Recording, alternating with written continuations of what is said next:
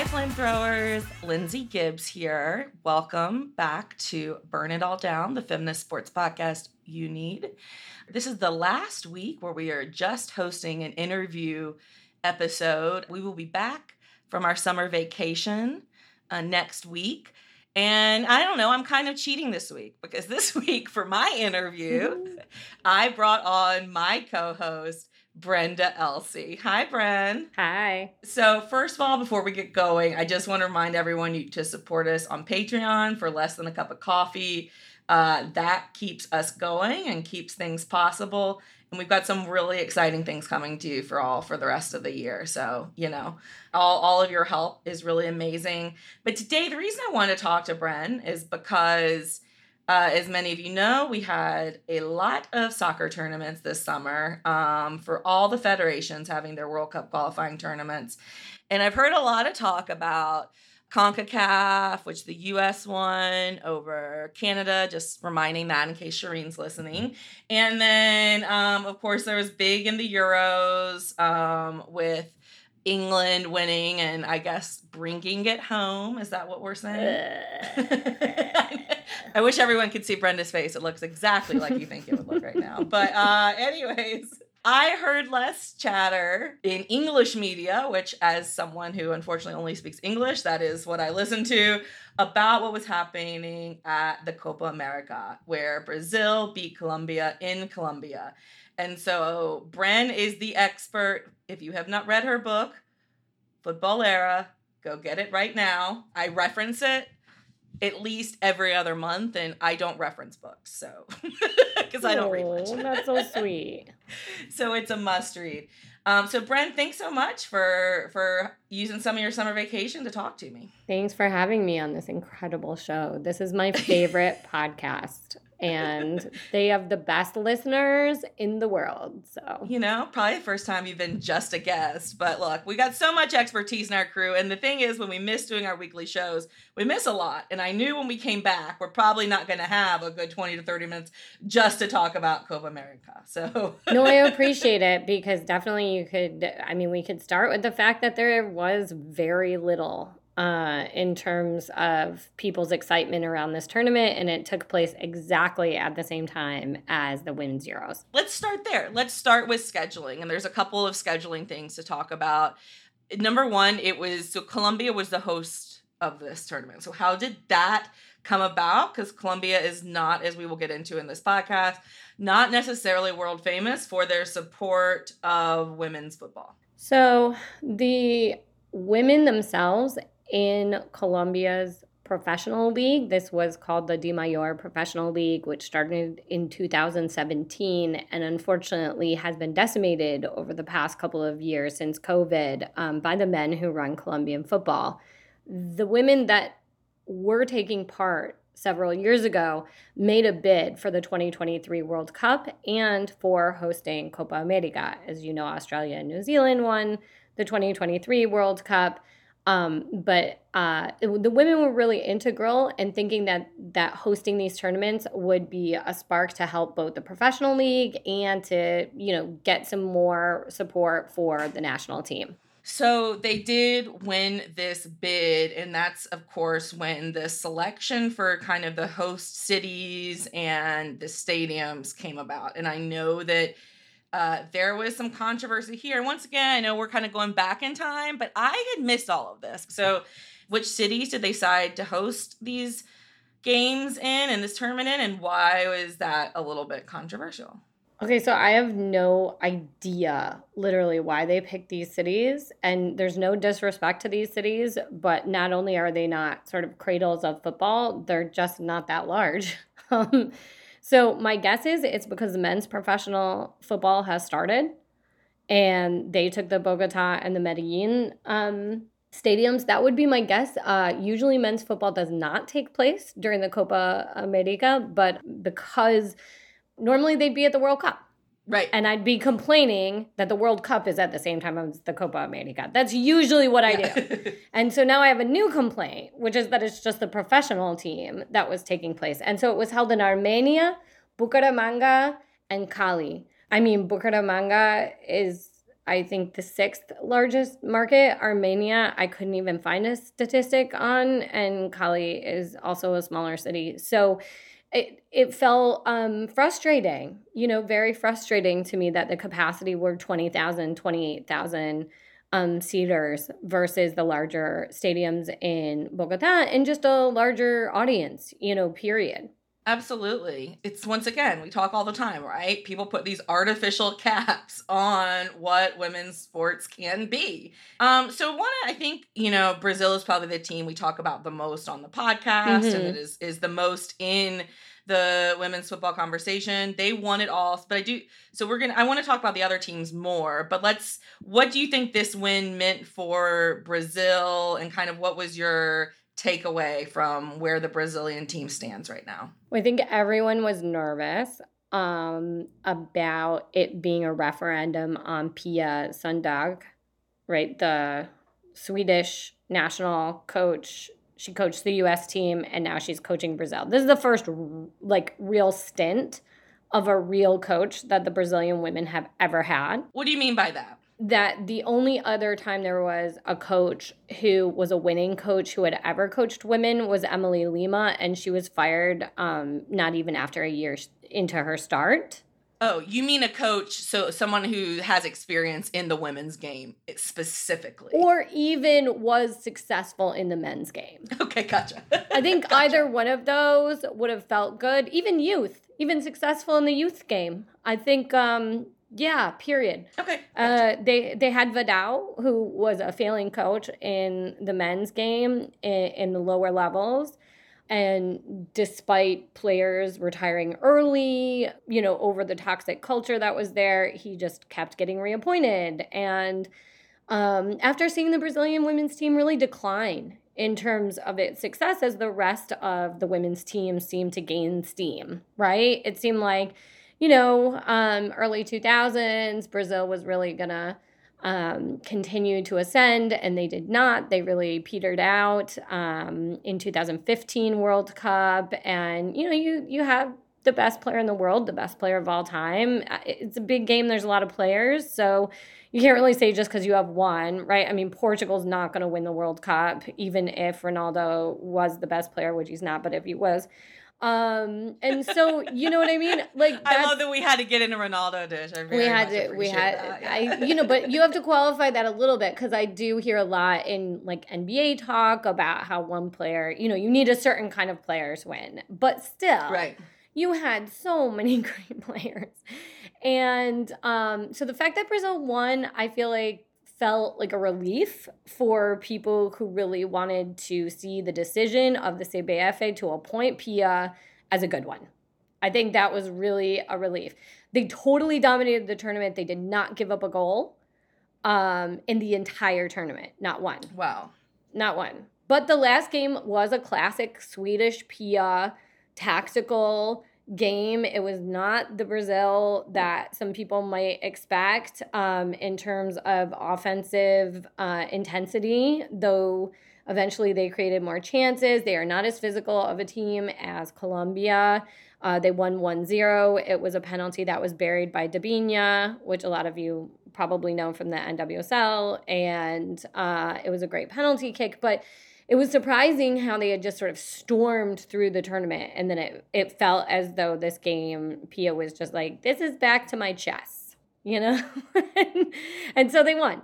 Not in the most exciting fashion, but it was good. And of course, just a reminder that Marta is injured, and so of course wasn't on this team. So of course, winning without her is that notable? I mean, it is. I don't foresee her having the same central role. Right. In this World Cup. Then again, she is like the most competitive person I've ever seen. And so who knows? She's right. Yeah. But no, I think it felt good. I think it's good for morale. I think in some ways the question is, have they relied on Marta too much? And if you listen to Ali Wagner call some of the Brazil games, and she's very good at doing Copa America and South American teams. She's been doing it now for several years, and actually more than that, since the last World Cup. She was saying the same thing. You know, it feels like they just have to like use more of the set pieces. They have to like be a little bit more tactical, and that might just be good for them overall to not rely on like on Marta to like make every play. Totally. I mean, we've seen that. That's a common thing in sports, right? Like, I think no matter what sport you like, you've seen, true, people rely too heavily on one piece and, forget the rest of the game. Yeah, there's people that will argue she shouldn't play at all. Yeah. I'm not one of those. Yeah. Anyway. I'm thinking of some analogous people on the U.S. women's national team, but the conversation is very similar about. I'm not going to name names, but but there's some similar conversations happening. So overall, Brazil in a better place moving forward. I will be fascinated by the Brazil-England game. Fascinated. They are very different teams. Right. So the winner of the Euros and the winner of South America play each other. Those are the oldest confederations in the world. So the South American Confederation, which is older than the European Confederation, which is why football really goes home when it goes there, is going to take place. Oh, it takes place in Europe. That's right. It's got to be Europe this time, but it hasn't been determined where. So the winners of those two confederations then play each other. This year it was Argentina and Italy for the men. Now it'll be Brazil, England. So these are some classic matchups. This would be really exciting. And so I am really looking forward to that. Ooh, we might have to have a watch party. That sounds really exciting. I would love it. I'm really excited. I will say that the enthusiasm of the English fans, unfortunately, it had no parallel, unfortunately, in Brazil. What got me thinking about all of this more deeply? Well, there are a few reasons, but, one was you had a great thread leading up to the final game, and you reminded everyone that, there are not sustainable women's leagues in, Colombia or Brazil. So what is kind of the state of fan support for the Brazilian women's team? And is there, like, as far as leagues go, where does that stand right now? Well, it's really hard in the lead up to the Men's World Cup. It's hard not to feel like they're overshadowed at this point. And it's disappointing. I think COVID was used as an excuse to push back on a lot of gains that were made. And unfortunately, I feel like it's in the same space that it was in 2018. If there is a bright spot, it's the Mexican League. Right, yes. The Mexican League has been doing great. I mean, I think everyone is so thrilled. I am so sad that they are actually not going to the World Cup. Right. So it is really, really, really upsetting for those of us that have been so excited about the Mexican League, but it's going to continue, I really think, to be great. They have a great sponsor in BBVA Mexico. If it continues to do well, I believe it's just now opening to foreign nationals and dual citizens. If it continues to do well, I really believe that BBVA may sponsor other women's teams in the continent. So the state is bleak, to be honest with you, in South America. The Colombian League really kind of crashing and burning. Brazilian League not really getting off the ground. Still no representative in all South America that is a representative of women's football or a woman-identified person. All cis male control over South American football. So no representation whatsoever. So I don't expect it to change, unfortunately. And, the lead up to getting into a men's World Cup is an 18-month process. This is a 3-week tournament. That's all the exposure they're going to get. It's very infuriating. And I know how is, like, for the national team, what's the state of pay for Brazil and support that because I know they've been fighting for more. Yeah, so they have equal pay now to the men, which isn't like fully disclosed. It doesn't come out in like a lawsuit. But again, that's exactly what I'm talking about.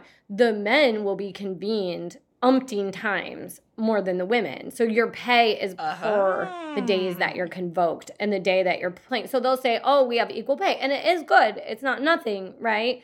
But there's no way that it equals the same amount. Now, if the federation responds to friendly invitations, if the federation decides, all these federations, the Colombian Federation, the Brazilian and the Argentine, if they are to respond, they have the capacity to be convened more and to make a more decent wage. But as it is now, it is very low. We know that. And the last we knew from Argentina, it was $9 a day. And that was in 2018. And they went on strike because they weren't paid. We learned that they upped that maybe to like $15, $16 a day. I see Lindsay shifting in her seat. It's very little. The tolls you will pay to get there will be more. Did they say we almost doubled it? Is that what they say? Probably. Now, the Argentines have tried very hard to push their federation to subsidize a professional league. So the federation has subsidized a little bit of a professional league. You can't really live on it, but there are moves to try it. They are paying them something. And before it was just totally in-kind labor. Like you work in the club, you clean up the club. Oh. You know what I mean? We'll pay you a kind of honorarium. And so it is, I would say if you were to look at a graph, it would overall look better than it did 10 years ago. It's just frustrating that it hasn't happened with the speed that they deserve. And like how many generations are you going to go through that have to have subpar treatment? But so it's like, yes, it's getting better, but like, geez, okay. I'm still thrilled to see Argentina in. I love them as a team, and to see Benini called back after she had complained about the Argentine Federation. She had been banned from the team. She got kicked off the team right away, even though she was captain at the World Cup. And to see her play again under the new coach was really exciting. So I think there's good things afoot. And they did qualify for the World Cup from this tournament, right? Yes, because they were third. They were third, right. So that's great. Yeah. Okay, so before we go back to Argentina, let's talk about the runner-up and the host, because I know there's a lot going on with Colombia that you mentioned that it was the women who fought to have this when they had a league. What's happened since to that league? Why has that league kind of fallen off? And what has the treatment been like from the leaders of the federation to the Colombian women? It's horrible. I would say it's the worst in the Americas. Of all of the Americas, the Colombian Federation is the worst, and that's saying a lot. Yeah.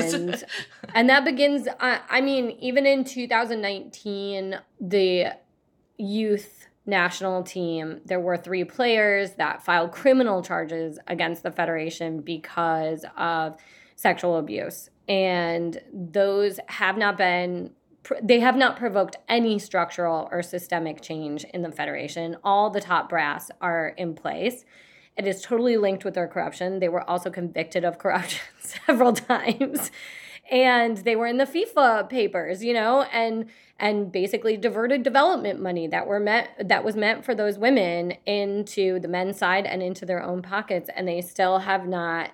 Ramon Gesarun and the same people remain in place in the Federation. 3 of their top players, their very best players, started speaking out in 2015, and as retribution, were not playing. So it is infuriating to hear someone call that final, and I don't know the dude's name or anything. I watched on Fubo, but whatever. To hear them call that match between Brazil and Colombia and not mention that, like, Natalia Gaitan, who was their captain, you know, Yoreli Rodriguez, Isabella Echeverri, who all continue to play professional football in Europe, are not in that team. And, like, the only reason is retribution. My blood is boiling, and this isn't something I had, and, you know, it's my fault, I'm sure, like, for not paying close attention, but I hadn't realized this until, like, we were having a quick conversation a few weeks ago.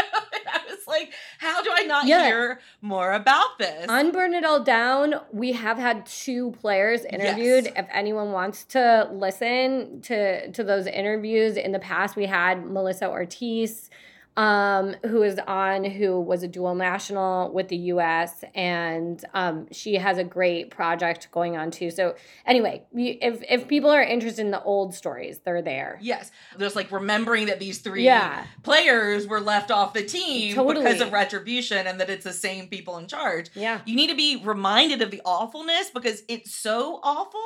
It seems unreal. Like, it seems like there has to be. And you want that, and you want someone to be like, hey, you know how you could win this match right now? Like, it was only 1-0, right? Like, Brazil wins, like, all the Copa Americas, right? And it's like, they had a good shot. They did not give up. This was just a penalty kick, right?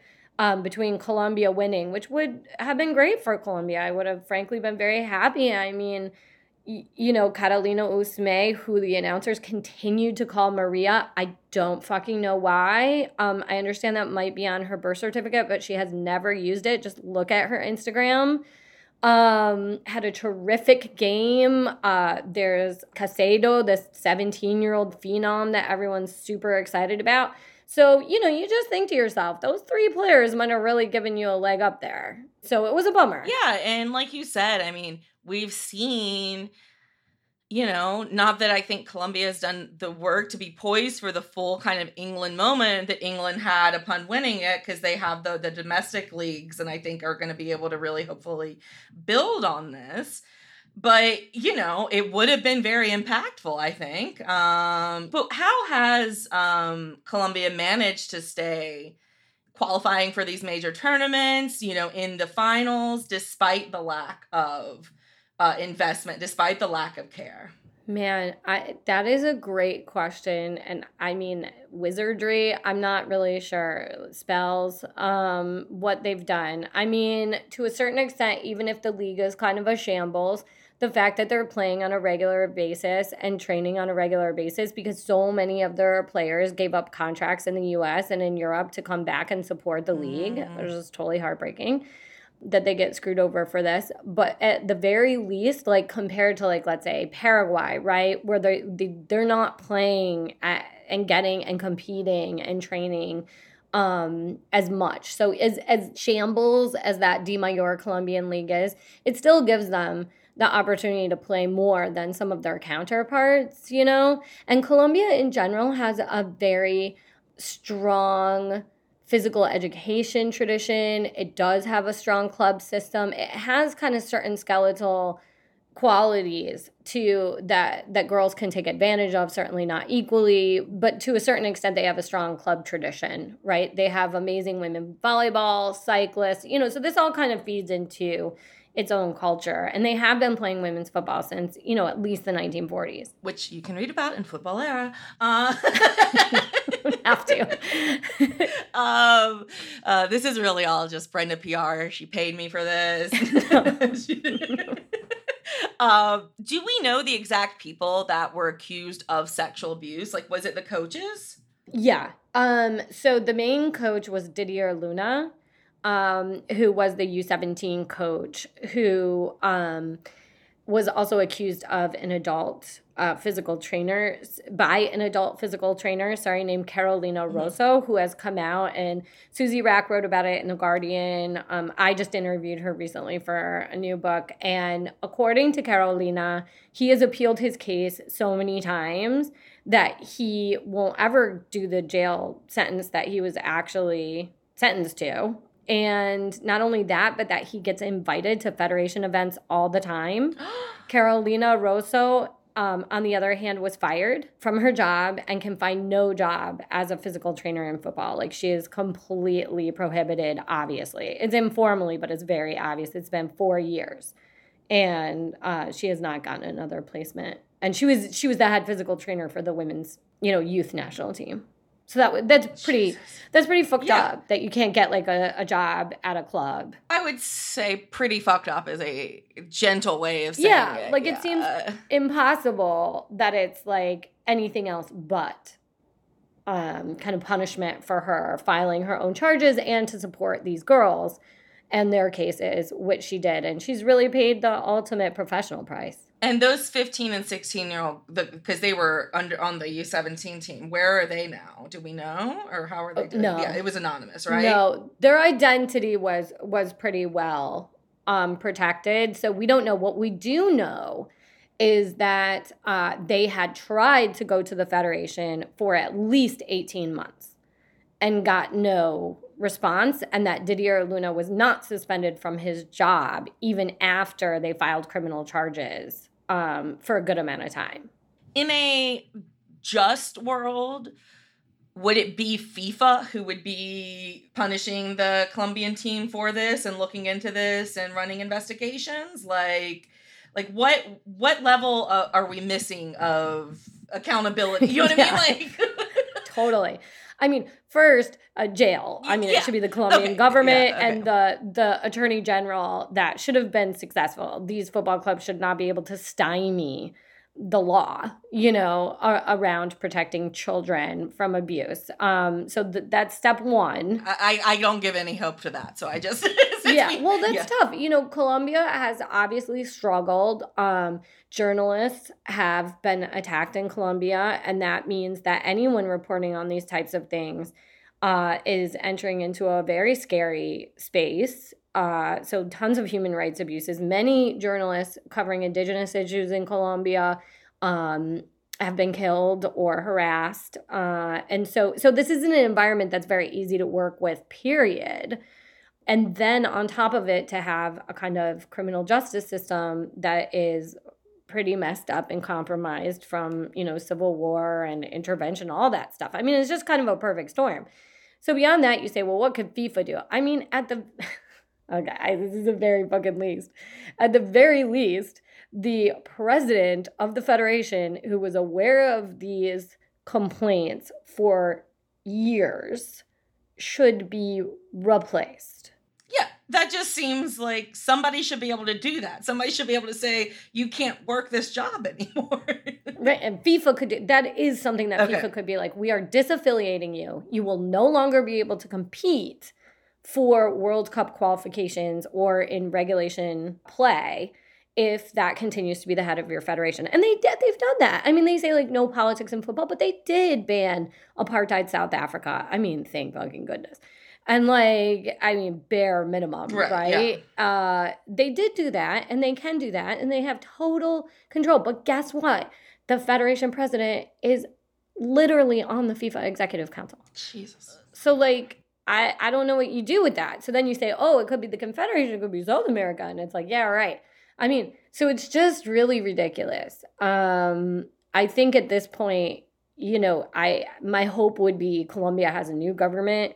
Their new vice president, who's the youngest Afro-Colombian vice president, is super into football. And I'm just hoping she can save it somehow. I don't know. That might be a priority somewhere for her. Yeah, I mean, sports matter, right? Let's, at least the bare minimum has got to be safety. Just the bare minimum. She campaigned in football stadiums and at football clubs. So I hope she is really exciting. Their new president is really exciting. It's the first time you've ever had a leftist elected in Colombia. So maybe it'll push change more broadly,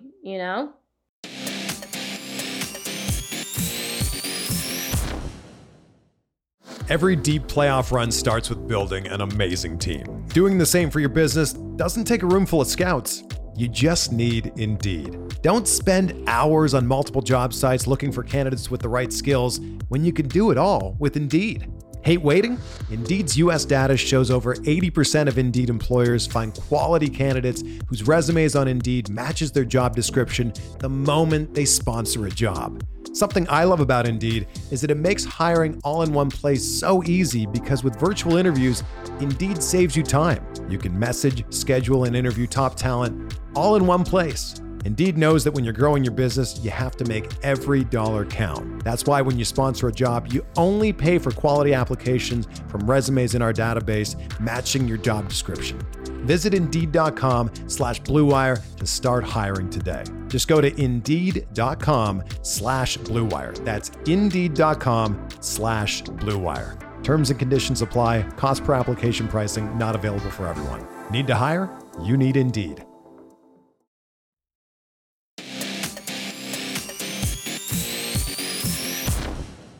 So I kind of want to just, the rest of kind of the standings, Argentina in third, Paraguay in fourth, Chile and Venezuela, 5th and 6th. So that means they made it in, past the group stage. And then we had Ecuador, Uruguay, Bolivia, and Peru all eliminated in group stage play. But I didn't know if there's teams that you kind of want to focus in on or zoom in on that impressed you or you think we should all sound alarm bells about. I mean, I think when you look at the disparate performances of Peru, Uruguay, and Chile in particular, compared with their men's team, it's pretty shocking. It's hard with Bolivia. because the men's team also struggles for support. I mean, it's just a hard state of affairs. The same with Venezuela. I'm really not sure what to say. They don't have the infrastructure anyways. It's not that they have the infrastructure and they're not using it for women. It's that they don't have the infrastructure at all right now. Yeah. Yeah, and also sports have not really been the central part of like the Bolivian government since Evo Morales, and Venezuela is also very much a baseball country. Yeah. And anyway, so there's a lot there to kind of unpack.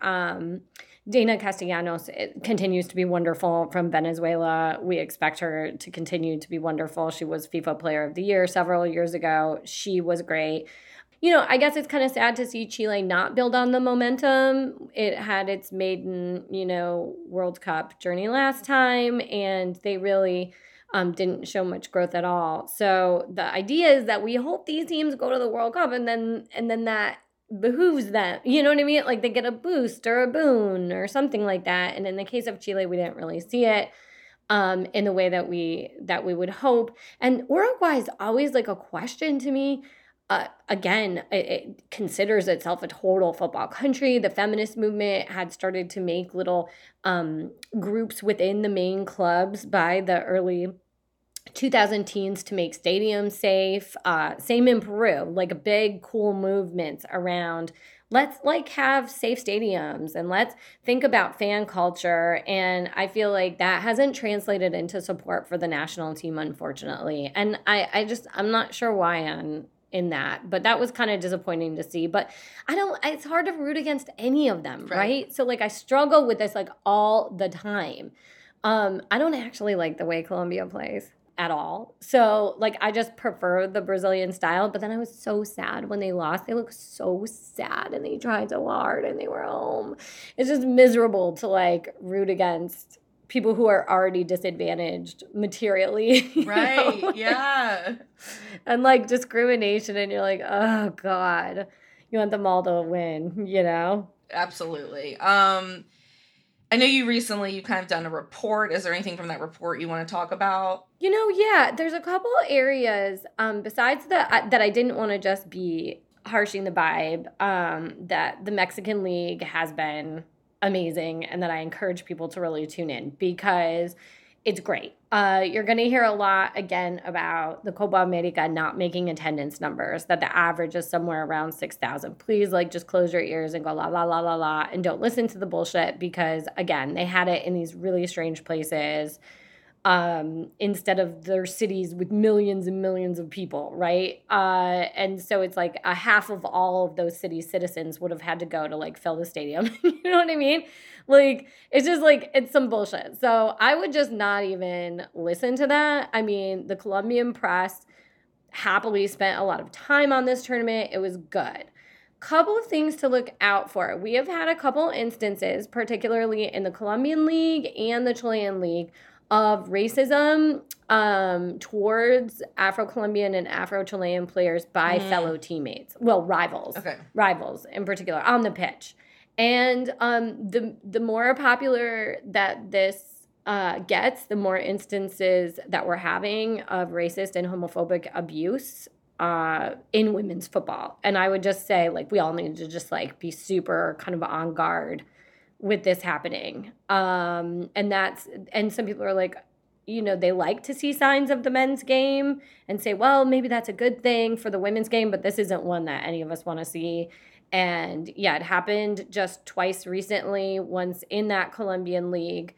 3 players filed an official report and came out complaining about one of their teammates from América de Cali, and they denounced the racism. They wanted a full investigation. It hasn't happened. And then in addition to it, Mary Valencia, she's an Afro-Chilean player for Santiago Morning, has been attacked by rivals and fans for, quote unquote, stealing Chileans' jobs, and received threatening messages that she should return to Africa. So so I think we just need to, those of us who just really love this and really want women's football in Latin America to grow and to continue to grow. And I think it is. I do. I know I sound frustrated, but I do think I could still watch it, you know? Like 4 years ago, it was much harder, and 8 years ago, it was impossible. Yeah. So, I mean, I'm grateful for it, like a sad, grateful for crumbs, I know, but still I'm glad. And just getting them that exposure is incredible. But with that comes some of the same pitfalls as the men's game. So I guess the one thing I would say is we got to be like real on guard about that shit happening. Whether you're in the crowd, you can alert someone. You can always report it to the Fair Network. You can always report it to the Federation. You can, you know, if it's safe, you can document it through photographs and send it to the Federation. I don't know if they'll do anything, but the Fair Network will. And I think sanctions can work really well in these cases, and we really need to kind of like jump on that, you know? Absolutely. Well, Bren, two of my favorite parts of Football Era are, well, favorite is wrong for this one, but you know, when you kind of go into it's cited a lot, Brazil's ban on football, you know, and it was, you know, as we talk about Brazil winning, you know, there was kind of this, it was very symbolic seeing England win, who, of course, the FA had the ban on football, and then Brazil win, which there was a total ban on football, right, in these countries. Yeah. And it's just like the best middle finger to like these patriarchs. But can you remind people, because Football Era is just like the best dive into this, so I'm asking you to sum up like, you know, decades of work, but like, I always think it's important to remind people that the ban didn't happen because nobody cared, right? It happened because people cared too much, or people were getting too much power from it, right? Like, right, and it's the same in England. Yeah, exactly. It's a reaction to the massive growth and popularity of the women's game, which in Brazil had created a league by 1941. And so Getulio Vargas, when he becomes dictator and creates the it's like a council of sports, essentially the very first thing they do is ban women's football in schools, outside, in parks, at birthday parties, wherever. And that ban stays in place until 1981. It becomes a kind of feminist lightning rod by that point, and it's the moment of democratization from the dictatorship. So it's important that feminists recognize that and was like, hey, you know, this should be a right of ours, and that there's something to this. If this is what defines Brazil, if this is what makes our nation what it is, Jogo Bonito, it's really important that, you know, we're banned from participating altogether. Yeah. This is wild. And once again, people they pretend like it's like, you know, to care about, you know, the safety of women or whatever, but we all know it's just because sports bring power and confidence and community and togetherness. Yes. And these are all things that they get scared when women have. That's right. And maybe being happy together for their own teammates who are also women and not doing it for the pleasure of men only. The time away from domestic duties where they could be giving their time and energy towards men is incredibly threatening to them. Yeah. Incredibly threatening. And the bans, you know, just to be fair, there were equally as horrible people trying to ban it in Costa Rica, in Colombia, in Argentina. I mean, there's a lot of things. And there's a lot of, you know, people.